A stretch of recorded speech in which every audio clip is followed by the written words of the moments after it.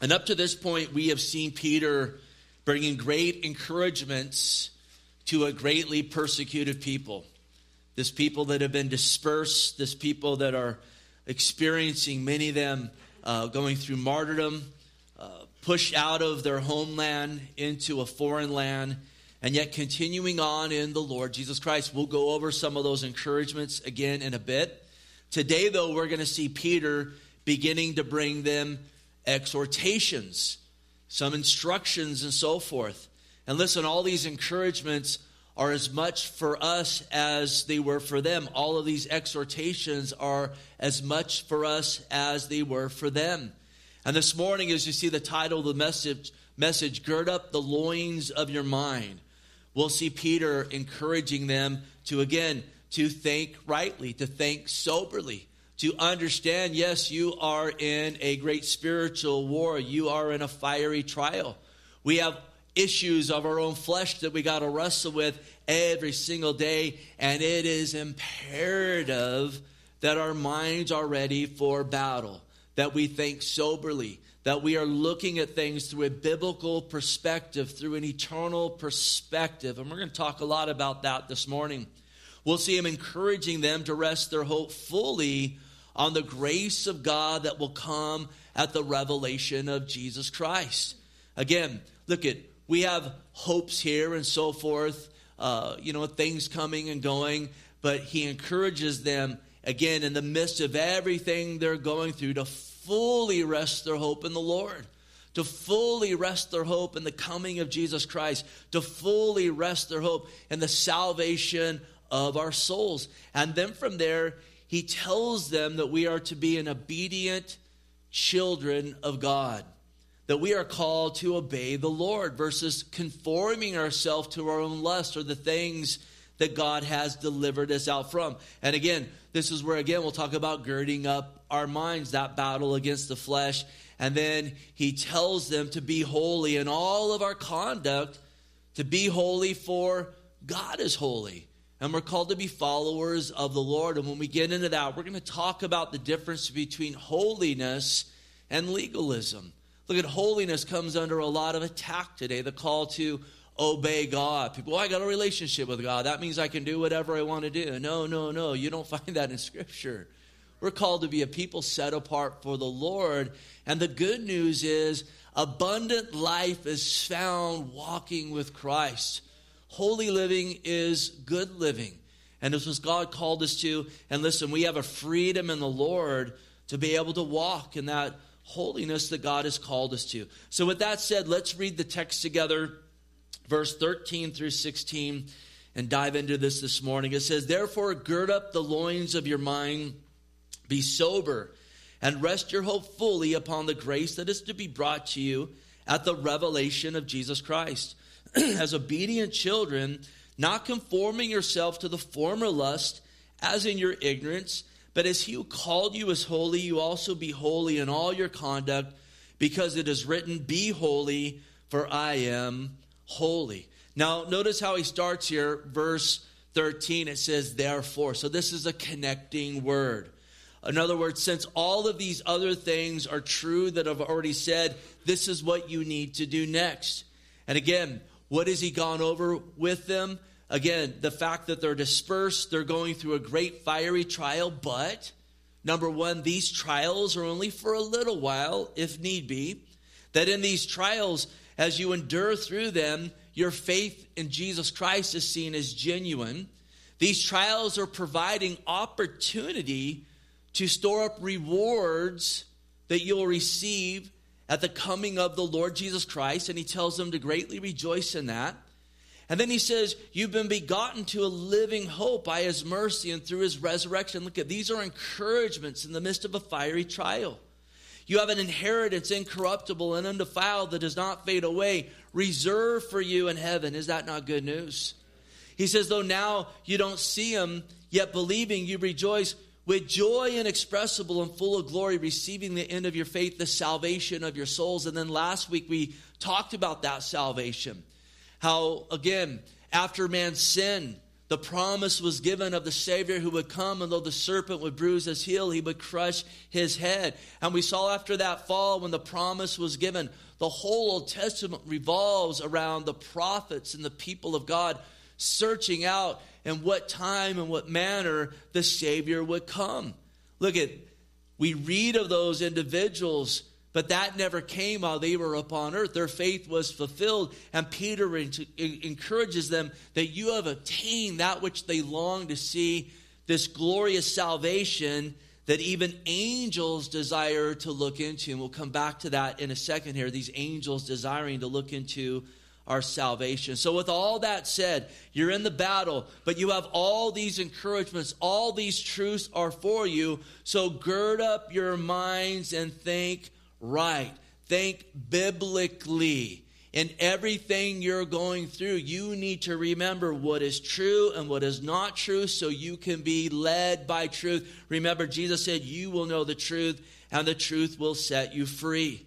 So therefore, gird up the loins of your mind. Now, to gird, it's an interesting phrase. It's an interesting word. I have the definition. I think the best definition I could find, as it is implied in this text here in Scripture. It's there in your notes. It says, to gird is to prepare for a military attack. But more loosely, it refers to readying oneself for any kind of confrontation. When you gird for something, you are preparing for the worst case scenario. Gird can also mean fasten something tightly with a belt or a band, like God's word around your head. As in gird your loins, or it can mean to surround or to encircle. A field that is girded by trees is surrounded or encircled by trees. You can look at our grass area out there, our fake grass area, but the trees are real. And again, they gird that grass area. Look at the word loins biblically. It's regarded as the place where a man gets his physical strength. It's where a man's offspring comes from. Physically, it is the waist and the lower back area. So the idea of girding up or trying to robe around your loins in order to go to battle. So again, back in that day, if a couple guys, for whatever reason, had to go to battle for whatever reason, as they wore robes back then, they didn't have Levi's, they would gird up their robe. They would bring that up so it would not get in their way. Look at the way you view this today is a couple guys today have a confirmation. What do? They don't gird up their loins. Well, maybe nowadays. But what do they do? They'll go take off their t-shirt, at least where I grew up. You're going to scrap? Okay, I'm going to take off my t-shirt. Like, I've never seen that. Watch Cops for an hour. You'll see it about 6 or 7 times. It's that picture. I'm preparing for a battle. I'm preparing to scrap about whatever. Now, again, this is not an encouragement for us to go around and pick fights physically and so forth. But absolutely, this is a great truth here. We are in the midst of an incredible spiritual war. And have you noticed that as well in this world around us, it seems like we're in a war, not against physically. We love our neighbor as ourselves, but it is a truth war that's raging around us. It's a war of moralities and the spreading of the gospel versus those that oppose that with that spiritual, demonic behind that, as well as we'll get into this, the war between the soul and the flesh. So we are in a war, and so Peter says you need to gird up the loins of your mind and be sober-minded day in and day out. Again, we have enemies that abound, spiritual enemies that abound, that want us thinking wrongly, walking wrongly, and living wrongly outside of the truths and God's will for us. Again, they're in the midst of a great fiery trial. They are getting bombarded. They have seen loved ones martyred. They've been dispersed. And the last thing the enemy of their soul wanted them to do is to think on these truths, to remember, listen, God's working a work in these trials. They're only for a little bit. Look at, they're being allowed to show that our faith is genuine. We're earning a reward in heaven and persevering in this. And we've been begotten or born again to a living hope. We got an inheritance. It's incorruptible. It's reserved for us in heaven. We got a joy unspeakable and full of glory, because the end of our life is going to result in the salvation of our souls. We've obtained what all in that old covenant, that Old Testament, long for, and that angels desire to look into. And he says, think soberly, get this truth before you, these truths, the truth of Scripture before you, and walk in it. Wrap it around your mind and walk in it in the midst of this day in and day out combat that we face. Later on in the epistle, we refer to this passage much. There's so much truth in it here. It really depicts this spiritual war. 1 Peter 5:8, and notice the verbiage there. He says, be sober. Remember in our text here, gird up the loins of your mind, be sober. So he's saying think right. He's saying the same thing here. Think right. Gird your mind with truth. Be sober, be vigilant. And so vigilant is that idea of being watchful and on top of it. Be sober, be vigilant. That is a call all day long into the next day and the next day, all my days, to think rightly, to be mindful, to be alert. Be sober, be vigilant. Why? Because your adversary, the devil, walks about like a roaring lion, seeking whom he may devour. And then notice, resist him. Steadfast in the faith, knowing the same sufferings are experienced by your brotherhood in the world. We resist by girding up our minds, by standing in truth. We'll talk more about this practically here in a second. Remember, again, he just had said that angels desire to look into our salvation. Hear this morning. Fallen angels desire to keep men from obtaining salvation. Ultimately, Satan could care less about the environment, the economy, and the state of the world. Those are just platforms used to bring divisions and deceptions, and even to get men caught up in temporary things. His main aim is to make Christians ineffective and try to take away their joy and keep souls damned to hell. And the way that we think, the way that we live, goes a long way in determining whether we'll walk in victory or not. In our inner person and in our call to live for God. That's why we need to gird up our minds. Look at on top of this, and I've already begun to touch on it. If you're a follower of Christ who stands for righteousness, who wants to stand for righteousness, is that us this morning? Can we say amen to that? Amen. Hear this. You're going to have conflicts and confrontations at times in the world. Have you noticed that at all? It's not that we got a call to go pick fights with people, to be rude and so forth. No, we are called to be loving and to be respectful, but we are called to stand for the truth and not move away from the truth to appease individuals who are God haters, to appease a wicked and perverse generation that by God's grace we've even been saved out of, that needs to hear the truth. And yet you look throughout God's word and you'll see men and women of God having conflict with the world around them.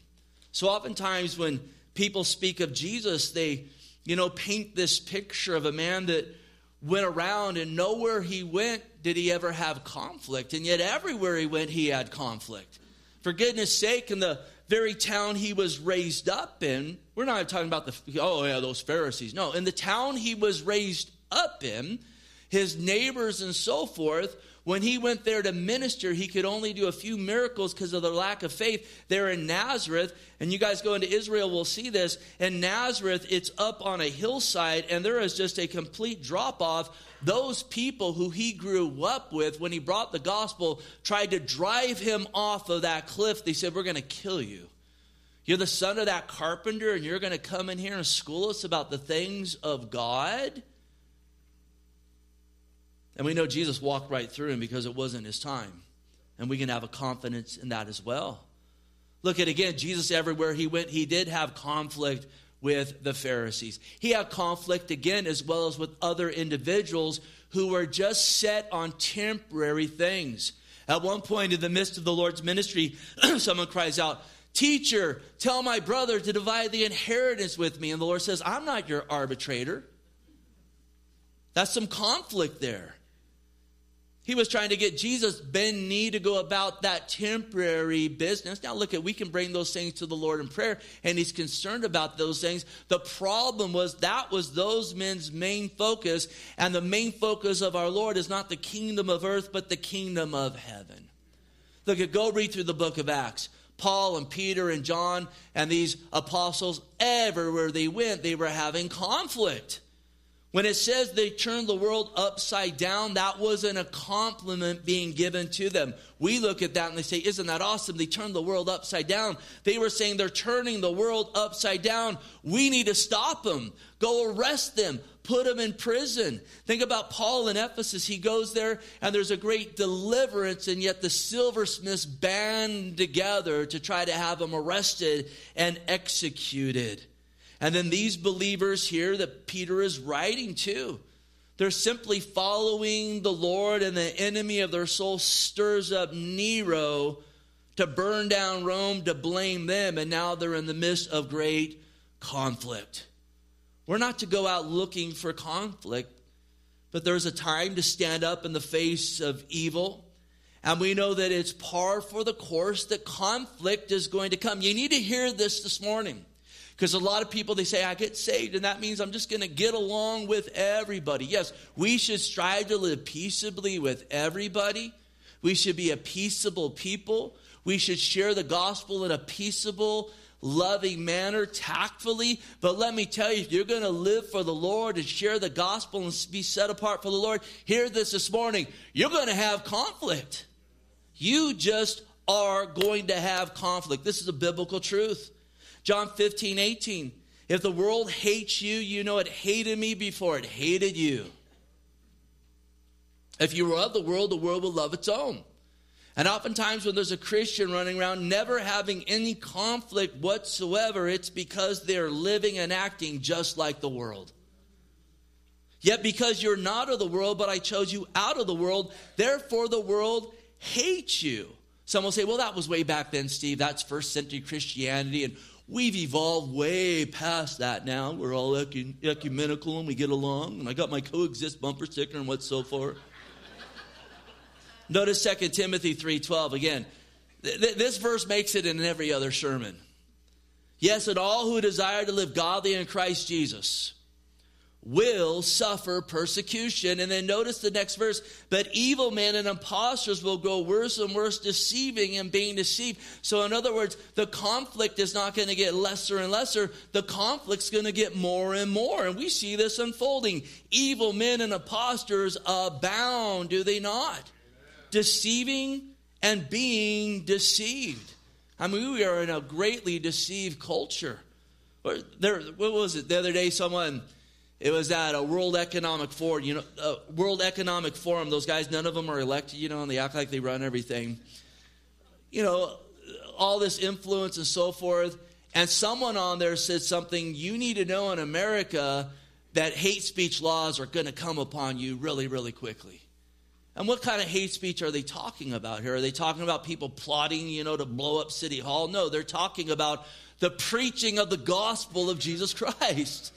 The call to repent. The call to marriage as one man and one woman in holy matrimony, and everything outside of that is sin. Whether it's homosexuality or shacking up or whatever else it is. It needs to be repented of. God does not bless that.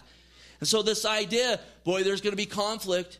You better not preach that way. We're going to come and get you. A lot of times that is even fear-mongering. So guys will go, "Oh, Biden better not say anything. They're going to come get me. They might take away my rights." You just forfeited your rights if you shut your mouth. We're not called to do that.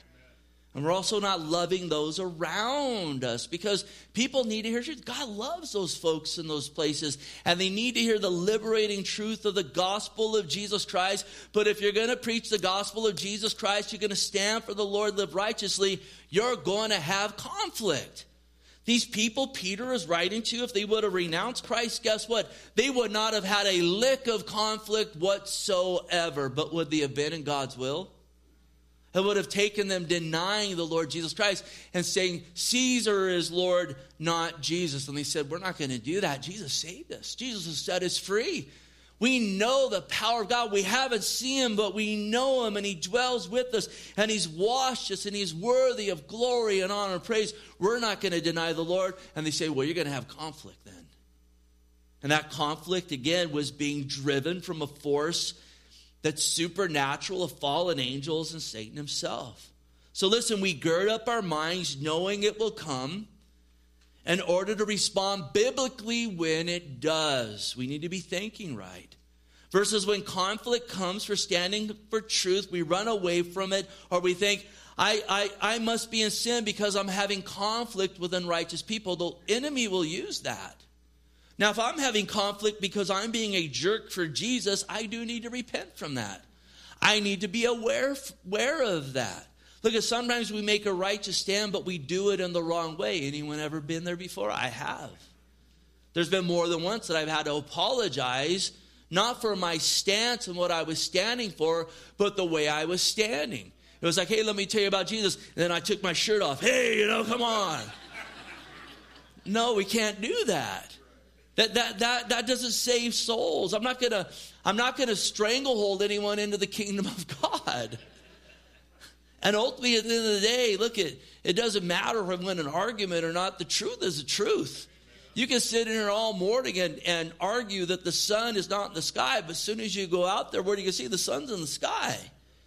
And the Lord is on the throne, whether people believe it or not. But how many times do Christians compromise truth to avoid conflict? To avoid conflict, you know what, with the demonic and spiritual warfare. I've had people tell me, I want to be saved, but I notice when I walk with the Lord, there's this spiritual conflict, and I don't want that anymore. So I'm going to believe in Jesus and go do what I want to do because I'm left alone. When I compromise, what kind of life is that to live? There's going to be conflict in the world. Again, as we read, the world hates when we live for Christ. The world loves carnal Christianity, though. They love it when Christians look just like them. Look at the world celebrated when old Kanye West said he was a believer. Oh, we love this type of Christianity we want. Because guess what? His full catalog of perverted music is still up online. It was never taken down. And now you see what's come out of it. The guy's like a full-on anti-Semite. Pray for his real salvation. But the world loves that. Why? Because, again, it comforts them. They love their own. But if you're going to stand for truth, if that guy would have came out and said, look, I'm taking all this stuff down and preached a sound gospel and didn't make it a side show, maybe just disappeared and got discipled for 3 or 4 years, that's always a good move. A much different story. You see, again, what the Lord said about the world loving its own manifest in that. There's oftentimes even conflict in Christendom when you stand for truth. There's a lot of that today. There is so much false teaching and nonsense out there. And you say, look, we're just going to stick to the Bible and so forth. And this is wrong. Boom, that conflict's on. And then conflict within ourselves. And we want to make sure we don't compromise, again, that call to turn from sin, because it's so easy to, when we compromise, sear our conscience. And then all of a sudden we are not being conformed, as we'll see here in a minute, from our former lust, but we're learning to Christianize our former lust or make provision for them by the wrong interpretation of what grace is and why we have grace. We don't want to do that. Look at all this produces, this compromise. It produces and is producing an apostate Christianity that the Bible speaks so much about being prevalent in the last days, to the point where Jesus says in Luke 18, verse 8, when the Son of Man comes, will he really find faith on the earth, or will I find real faith on the earth? We need to gird up the loins of our minds. Look at that compromise is sinful, short-sighted, selfish, and weak-minded. Romans 13:11, it's now high time to awake out of the sleep And then later he says, let's put on the armor of light. It's time to wake up and gird up to be about God's business and to be thinking, as he says next, soberly. Think soberly or clearly, or better yet, this would be interpreted, think biblically. Sober thinking is biblical thinking. Anyone in the room ever get drunk before? We don't need hands and testimonies. You don't think right. You do stupid stuff. What's a wine's a mocker, strong drink a brawler, all kinds of nonsense that happens. It's easy to live a life where maybe you never even take a sip of alcohol, but you live like a drunk person. You don't think right. You're not sobered up by God's word, but you're drunk by the thinking of the enemy and the world and the flesh. That can't be us. This is just a little set of scriptures here that talks about thinking soberly and gives instruction to it and so forth. Proverbs 3:5, we're familiar with it. Trust in the Lord with all your heart and lean not on your own understanding. That word understanding means wisdom or thinking. We don't want to lean on that, especially, again, this is talking about when it contradicts God's word. In all your ways acknowledge him, and he shall direct your paths. Could you imagine being part of this dispersion they've gone through, and now you're in a foreign land, and you're thinking of a loved one that was martyred, and you start leaning on your own understanding?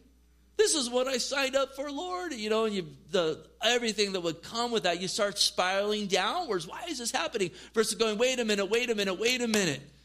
The Lord said they hated him first, they're going to hate us. Wait a minute, aren't we instructed that we have a future and hope in the Lord, that he works all things for good? Our life is short and we have salvation, and we're having an opportunity to represent Jesus Christ to a world around us that desperately needs him. Boy, that everything changes immediately because you've girded up your mind. You're thinking truthfully. Colossians 3:1, it says, if then you are raised with Christ, seek those things which are above where Christ is, sitting at the right hand of God. Notice, set your mind on things above, not on the things of the earth. We got to do things here on earth. It's not saying ignore mowing your lawn and doing your laundry and paying your rent and mortgage. It's not saying that. But Jesus said, seek first the kingdom of God and his righteousness. It means I have my mind set on the Lord. So when I'm going to get gas for my car for, commuting this week, my mind isn't just on putting gas in my car. I'm looking around that gas station, those pumps, and saying, I wonder if everyone pumping gas here knows Jesus. And Lord, is there anyone you're prompting me right now to have a conversation with? Sometimes there will be, maybe other times they're not. But at the minimum, I can take this gospel tract out of my glove box and boom, put it right there on the pump. For someone come along maybe next to pick that thing up and to read it, to come to know the Lord Jesus Christ. Again, thinking with our mindset on things above. It was so imperative that they were doing that then. And then notice 2 Corinthians 10:3, it says, though we walk in the flesh, notice the verbiage here, we do not war according to the flesh. Y'all, we're in a war. For the weapons of our warfare are not carnal, so they're not physical. It's not taking off the t-shirt and boxing. But mighty in God for pulling down strongholds, casting down arguments, and every high thing that exalts itself against the knowledge of God. Like, you're being persecuted. How can God love you? That would be one of those thoughts that comes against the truth of God. Notice, bringing every thought into captivity to the obedience of Christ and ready to punish all disobedience when your obedience is fulfilled. So in other words, having our mind girded with Scripture and these thoughts that come in, whether it's a temptation, it's an assault on the Lord, it's an assault on who we are in Christ, it's an assault on God's love for other people, whatever it would be, an attack on morality, I say, no, this is what the Scripture says, and that puts those thoughts down. Look at Jesus when he was tempted by the devil. He didn't gird up his loins and say, let's box. He said, it is written. I'm going to put you down with the word of God. Most of spiritual warfare in your life, you know where it takes place? Right between your two ears. Notice as well here, he says, therefore gird up the loins of your mind, be sober. And I want to emphasize that, your mind. I can point others to the truth, but ultimately I can only control what goes on in my mind, and I will give an account for what goes on in my mind, so I had better gird it up. There's a lot of people running around. They want a society that girds up and thinks straight, but they themselves aren't totally committed to it. They're partially committed to girding up their mind. You know, they're really into conservative politics and the Second Amendment, and boy, they really gird up for that. I'm not saying those are bad things. I think those are very good things. But when it comes to living holy and being a witness and using that as a platform to represent Jesus, they don't gird up for anything. They live just like the world. What's the use of having those things and those freedoms if we don't use them as a platform to spread the gospel of Jesus Christ? Look, at some recognize. Look, at when you don't gird up your mind, again, you gird up your mind, the loins of your mind, you're going to be blessed, even in the midst of conflict. But when you don't gird up the loins of your mind, you're going to suffer. Some recognize it. Others, listen, they learn to live compromised because they get so conditioned to thinking this is how life is supposed to be. I did a little word study on, again, that idea of loins. And this is talking about loins, and a lot of this is used as a parable. But these are all cases when people aren't just girding up their loins or their loins are suffering, but you know, their inner strength is suffering. It goes back to their mind not being girded up. It speaks of those in the world and those that reject Christ. In Psalm 69:23, it says, "Let their eyes be darkened so they do not see, and make their loins shake continually." There's a lot of people running around, and the loins of their mind are continually shook. There's so many mental issues in our world today. I'm convinced that very few of them go back to chemical imbalances and so forth. There's some of that. A mind is very fragile. You can break your arm. You can have issues in your mind. The bulk of this stuff comes from a world that's rejecting Jesus Christ. And therefore, people are broken in their minds. It's amazing what happens when you begin to feed your mind the Word of God and stand in the Word of God. Look at David when he was in sin. He said in Psalm 38:7, "For my loins are full of inflammation, and there's no soundness in my flesh." That physically happened to him, but it's also showing that when a believer does not want to gird up the loins of their mind and walk in the manner called us to walk, we're not going to have a prosperous life with the fruits of the Holy Spirit. And then it's interesting, speaking of the tribulation that's soon to come, it speaks of men in that day.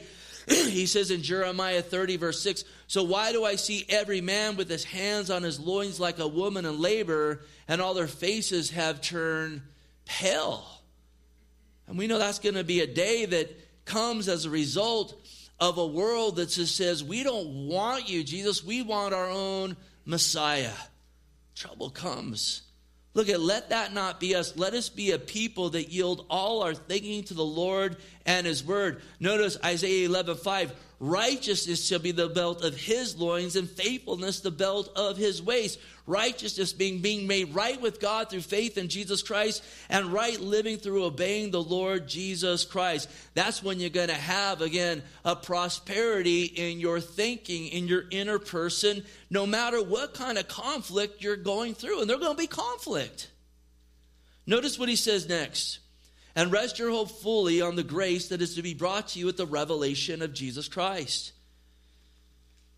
Again, with all this going on, think properly and fully rest your hope in what is to come versus resting your hope in temporary things that are going to perish. Most people in the world put their hope in things that come and go, things that are temporary. Notice 2 Corinthians 4:16. It speaks so good to this point Peter's making. "Therefore we do not lose heart, even though our outward man is perishing, yet the inward man is being renewed day by day. For our light afflictions is just for a moment, is working in us a far more exceeding weight of glory. Why we do not look at the things that are seen, but the things that are not seen. For the things that are seen are temporary, but the things that are not seen are eternal." It's so easy just to get all your hope, or the bulk of your hope, in things that are temporary. Forgetting that Paul told Timothy in Timothy 6:6 or 6:7, you bring nothing into the world, and it's sure when you leave, you will bring nothing with you. It's all temporary. Part of that coming of the Lord is a new heaven and a new earth. This old is going to burn away. It is a foolish thing if that's where all our hope lies. We should be thankful for our provisions. We should be good stewards for what we have. We should plan things and so forth. But absolutely, our hope is not in these things, but our hope is fully in the Lord Jesus Christ, the salvation we have in him, and the kingdom to come. Look, we talked about this a few weeks ago in the book of Joshua. Joshua overtook 31 Canaanite kings as God instructed him to do. They took down 31 nation states. In the midst of that, they amassed a great number of battle horses and chariots. And you know what Joshua did with those battle horses and chariots? He didn't build up a massive army, because those things were like having nuclear warheads back then. It says he went and he hamstrung the horses, and they burned up the chariots. And people say, why in the world would he do that? Well, number one, he was instructed to, but the reason he was instructed to is because God wanted them dependent upon him, not on horses and chariots. And he knew if they started to do that, they would get consumed with temporary things to try to amass an army. We talked about this. They would be over-prepping. There's some people, they prep so much on earth. There's many Christians, they prep so much on earth. They ain't doing a lick when it comes to prepping for glory. There's a place for some of that. It's wise. But if our hope is just fully here, and me getting my bunker and my arsenal and all my investments and everything else, and we're hunkered down, we're ready for the tribulation, then bump, bump, bump, bump, here comes Jesus. And then you're going to stand before him. What did you do with, what I gave you? Well, we have 2 shipping containers full of food.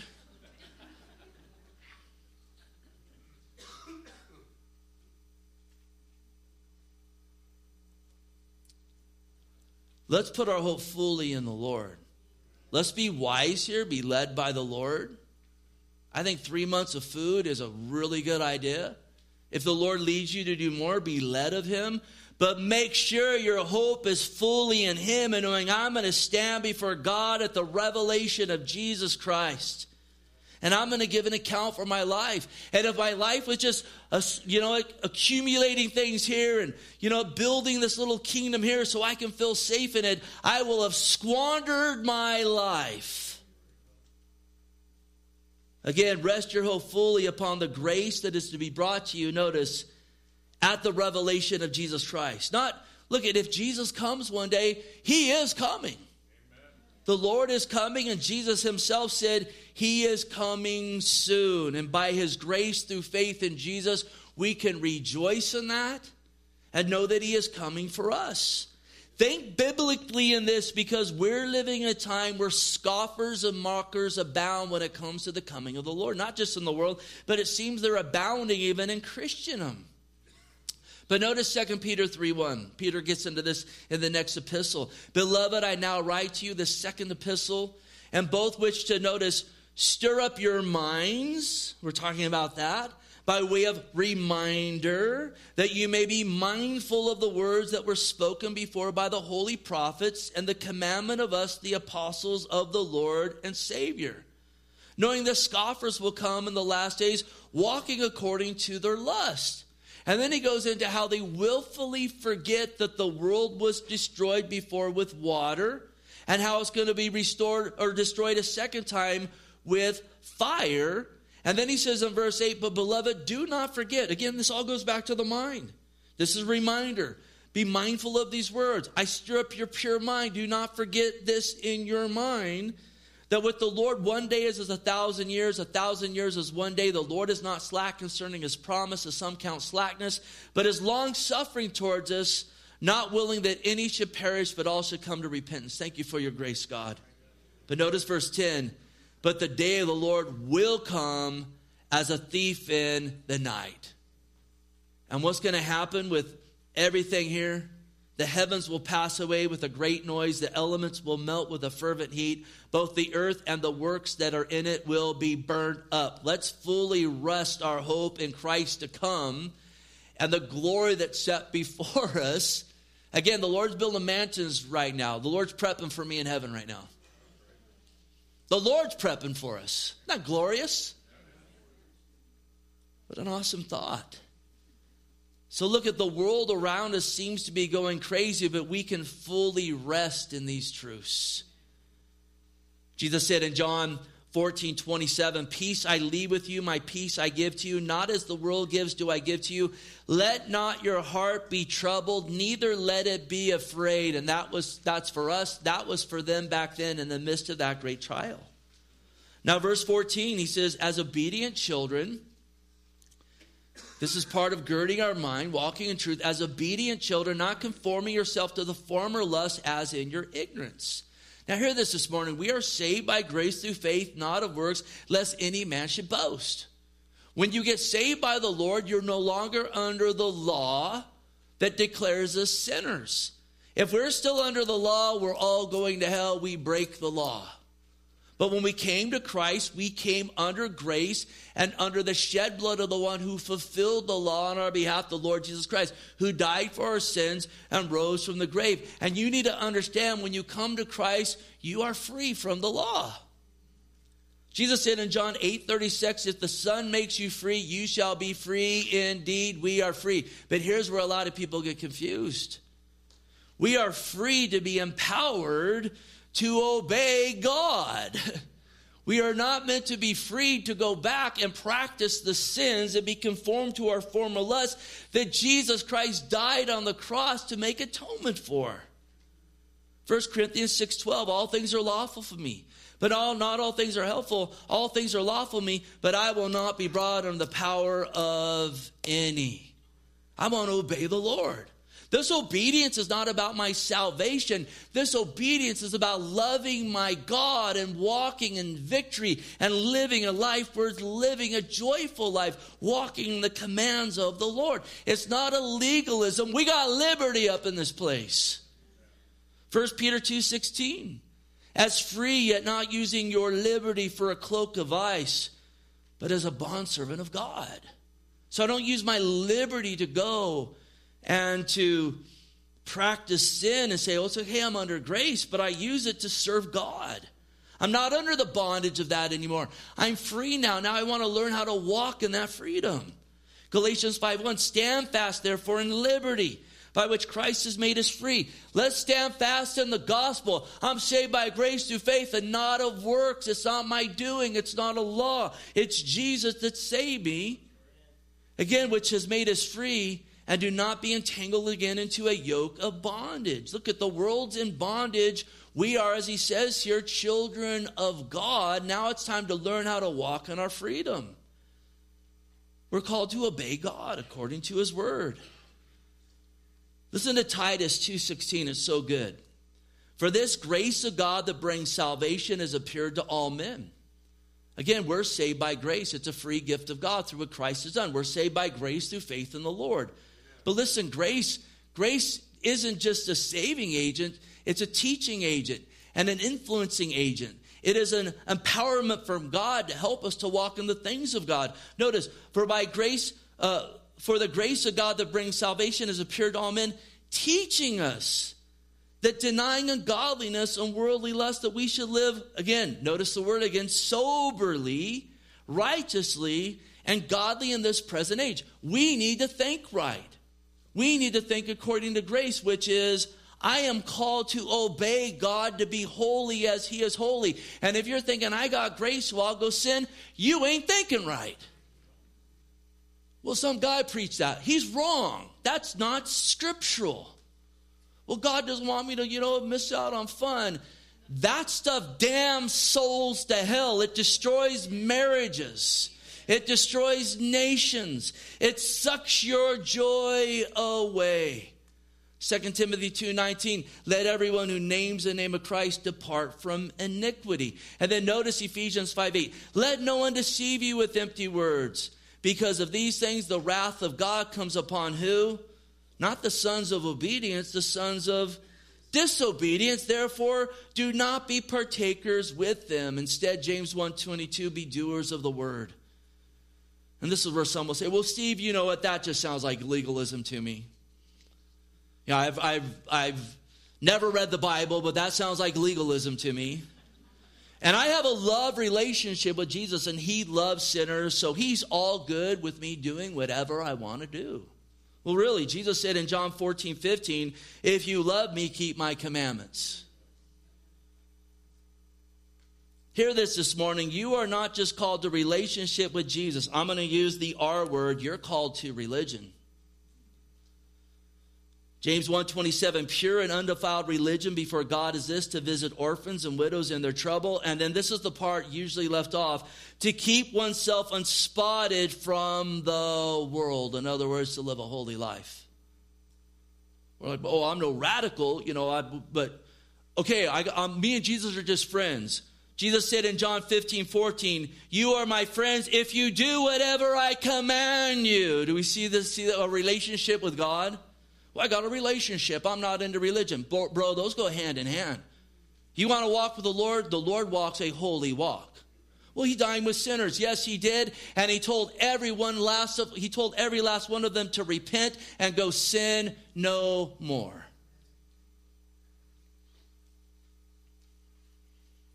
Look at in this, it's that next conflict. It's between the soul and the flesh, right? The spirit says, yes, I want to walk in holiness. The flesh says, no, let's go walk like the world. Anyone ever experienced that? You're like, yeah, every day. 1 Peter 2:11, beloved, I beg you as sojourners and pilgrims, abstain from fleshly lusts which war against the soul. So we got to gird up the loins of our mind. Get our minds renewed. Set our minds on the Lord. Take those temptations captive to the obedience of Christ. Stand in the truth of God's word. The psalmist says, your word I've hidden in my heart that I will not sin against you. And we have to be determined no longer to be conformed, as he says here, to our former lusts that we did when we were ignorant. Y'all, we're not ignorant anymore. Now we know. Now we know. So don't be conformed to those things. We're to be in a process of being transformed, of being more and more like Jesus, practically being sanctified. Here's the thing, though. We learned this in Romans a year or so ago. Whoever you choose, it's on you, it's on me. Whoever you choose to present yourself to, you will conform yourself to. You just want to present yourself to the world and all the nonsense in it nonstop and say, well, I'm free to do this, that, and the other. You are, but you're going to be conformed by all that out there. You start presenting yourself to the Lord, to his word, a man, a woman of prayer, of worship, filtering everything through God's word. You're going to start to be transformed in your mind, and you're going to be more and more conformed into what Christ has called you to be conformed to, a man, a woman of God. Romans 6:12, therefore do not let sin reign in your mortal body, that you should obey its lusts. And notice, do not present your members as instruments of a righteousness to sin, but present yourselves to God as being alive from the dead, and your members as instruments of righteousness to God. For sin shall not have dominion over you, for you're not under the law, but under grace. Oh, I'm under grace, so I can go have sin and have dominion over me. No, you're under grace so that absolutely you can walk in victory over sin. And basically what it comes down to, whatever you sponge in is what's going to be sponged out. Notice and hear this morning. Listen. This is not a killjoy message. Great joy is found in obeying God. Let me ask you, you know what? You go and you indulge in some sin that you're not supposed to be indulging in. It's pleasurable for a minute. Do you have joy for the next 2 or 3 days? Is there a joy unspeakable and full of glory after you partake of that sin? It's not to be found, is it? Joy is found walking with the Lord. As Samuel told King Saul after his rebellion and refusing to destroy the Amalekites as instructed by the Lord, Samuel showed up And he said, to obey is better than sacrifice, and to heed than the fat of rams, for rebellion is as the sin of witchcraft. I don't want to be a Christian using grace to practice witchcraft. I want to be a believer using grace to walk in obedience to my Lord. And when I fall short, to say, Lord, wash me of this. I want to get moving forward in you. I don't want to go on a bender because I had a slip up here. Look at joy is better, or obedience is better than sacrifice. It pleases God. It validates your witness. It doesn't quench the Holy Spirit, but brings the power of the Spirit of God into our lives. It brings rewards both here and glory, and it's the call of God upon our lives. Solomon wrapped it all up in Ecclesiastes 12:13. He says, let us hear the conclusion of the whole matter. Fear God and keep his commandments. And again, this was saying, well, that's legalism. That's the Old Testament, Steve. That's legalism. We're not called, I hate legalism, just so y'all know. Just y'all show I hate legalism. I drive a lowrider. That's how much I hate it. Oh, you can't drive that lowrider, you go to hell. We got a law in our church. That law ain't in the Bible. That law ain't there. You think I'd have this mustache if we were a legalistic church? That'd be the first thing on the books. They'd write that out. Legalism was men make up their own laws and they take their own convictions where we have freedoms and they heap it on others. That's wicked and perverse. We're not called to legalism. Bro, we walk in liberty here, but we are called to holiness. Verse 15 and 16. And we've talked a lot about this, so we'll finish it up. But as he who called you as holy, you also be holy in all your conduct, because it is written, be holy, for I am holy. Again, don't conform yourself to the former lust when you were ignorant, but as he who called you, I think there's a typo in your notes there. As he who called you is holy, you be holy again in all your conduct. And he says, this is written. This is God's written word. This isn't Peter saying, oh, I'm going to give you my convictions. It is written in the word of God, be holy, for I am holy. That is not legalism. Well, that sounds a bit religious. Yeah, we're called to be devout. That's what religious means. We're called to be devout followers of the Lord. Again, we're not only called to believe in him, but to follow him. And really, if you don't follow him, how can you say you believe in him? You're like, but I do, I'm backsliding, and then God's going to woodshed you then, bro. Jesus said in Luke 9:23, if anyone desires to come after me, let him deny himself and take up his cross daily and follow me. Like, oh man, that sounds like I'm going to lose life. No. Whoever desires to save his life will lose it. But whoever loses his life for my sake will save it. You want to live a full life? Follow the Lord. Get your mind thinking right and recognize I'm called to be holy, not to just go partake of this, that, and the other. Now again, yes, sometimes it's a struggle. It's a daily fight. It's a war, is it not? Sometimes it takes years to overcome certain things, but keep fighting the fight. Keep getting your mind renewed. Keep moving forward in the Lord. He's saying here Jesus was and is holy. Holy means morally blameless, and it means to be religious, which means to be devout or godly. We're not talking about self-righteousness here. It's not, I'm holier than thou. I'm a sinner damned to hell outside of the grace of God Almighty.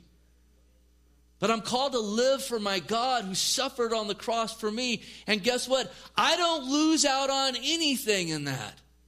There's no way in the world, if I had not come back to Christ as a young man, that I would be a man with almost 30 years of marriage now. We're almost at our 30th year. And Shannon says, we got to go somewhere on this one.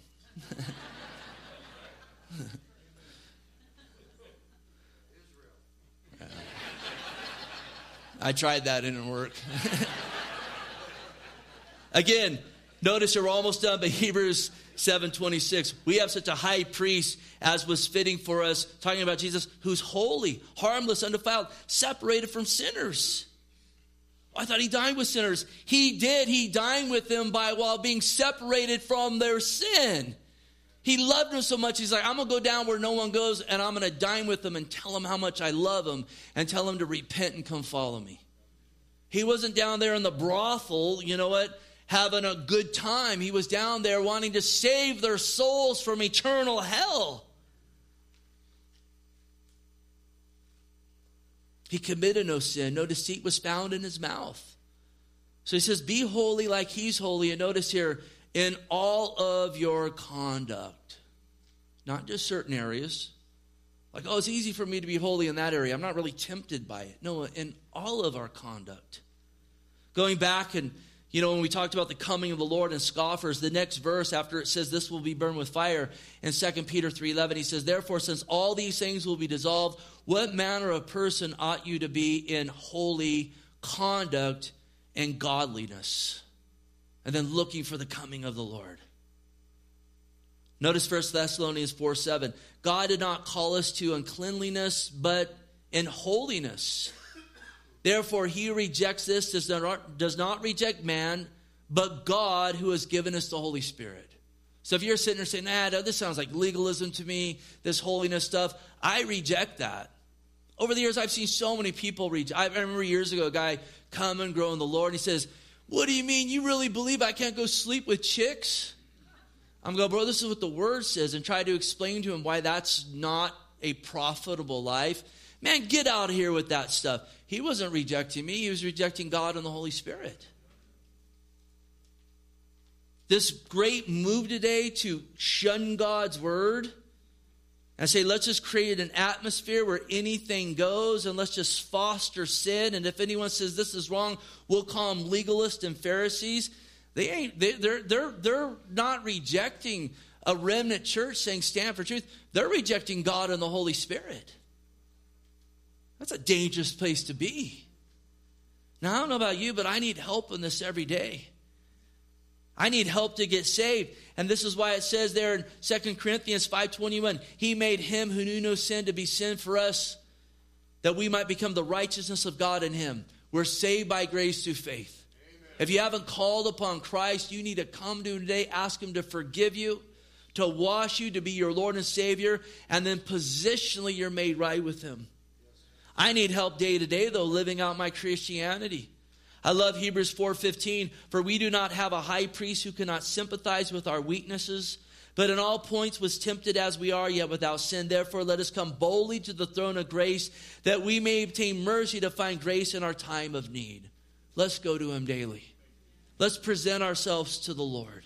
And listen, in all of this, don't cheapen God by thinking he's good with sin. He'll bless sinful endeavors. He'll bring sin into glory.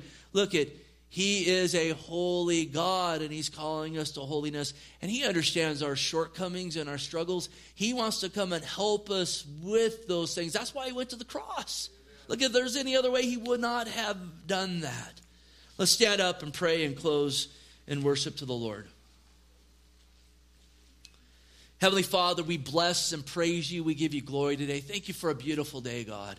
What a blessing, God, even being in here and seeing the sun come out there, God. You're so good to us, Lord. You've blessed us with an abundance, God, of gifts, the greatest being your Son who died on the cross for us. If you don't know the Lord, today is the day of salvation. He wants to put you in right standing with the Father through calling on him. Come to the Lord today. Lord, we want to collectively ask you to help us to be a people with our hope fully rested in you. Help us, Lord, in this call to holiness. We need your help and we need your aid, God. We pray, Lord, that absolutely, Lord, you'd gird up our minds. And God, we could have the right mindset in this world that we're living in. Be a sober thinking people. Can we say amen to that this morning? Let's worship the Lord.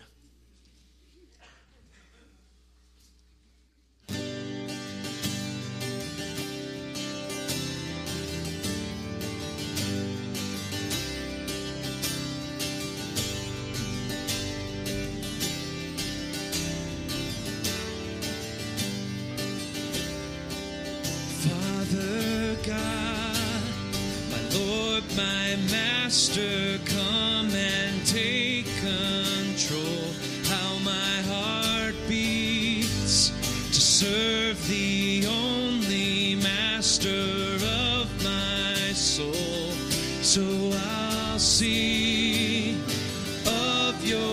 mercy and see of your wondrous ways, and I'll sing of how you redeem me.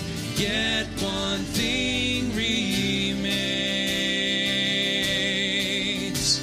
The cry of my heart is to have one passion, you, my Lord, one need in my soul, of your presence, God, one joy in my life, to make your love my greatest delight, where the cry of my heart, the cry of my heart, the cry of my heart is only you.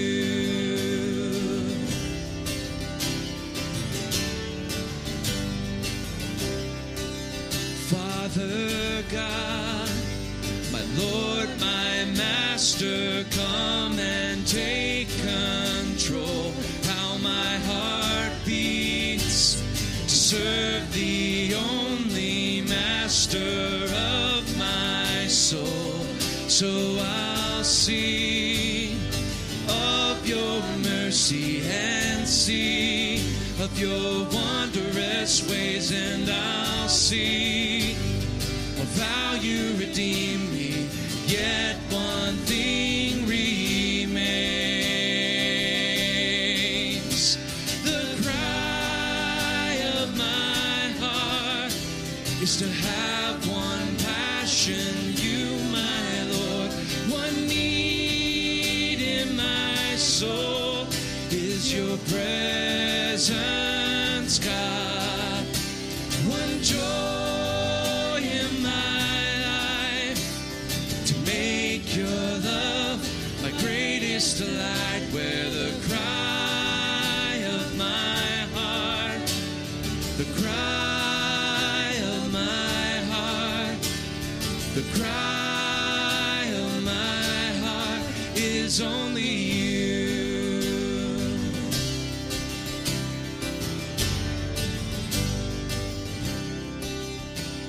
The cry of my heart, the cry of my heart is only you. The cry of my heart, the cry of my heart is only you. The cry of my heart, the cry of my heart is only you, God. The cry of my heart, the cry of my heart is only you. Where the cry of my heart is to have one passion, you, my Lord, one need in my soul is your presence, God, one joy in my life, to make your love my greatest delight, where the cry of my heart, the cry of my heart, the cry of my heart is only you.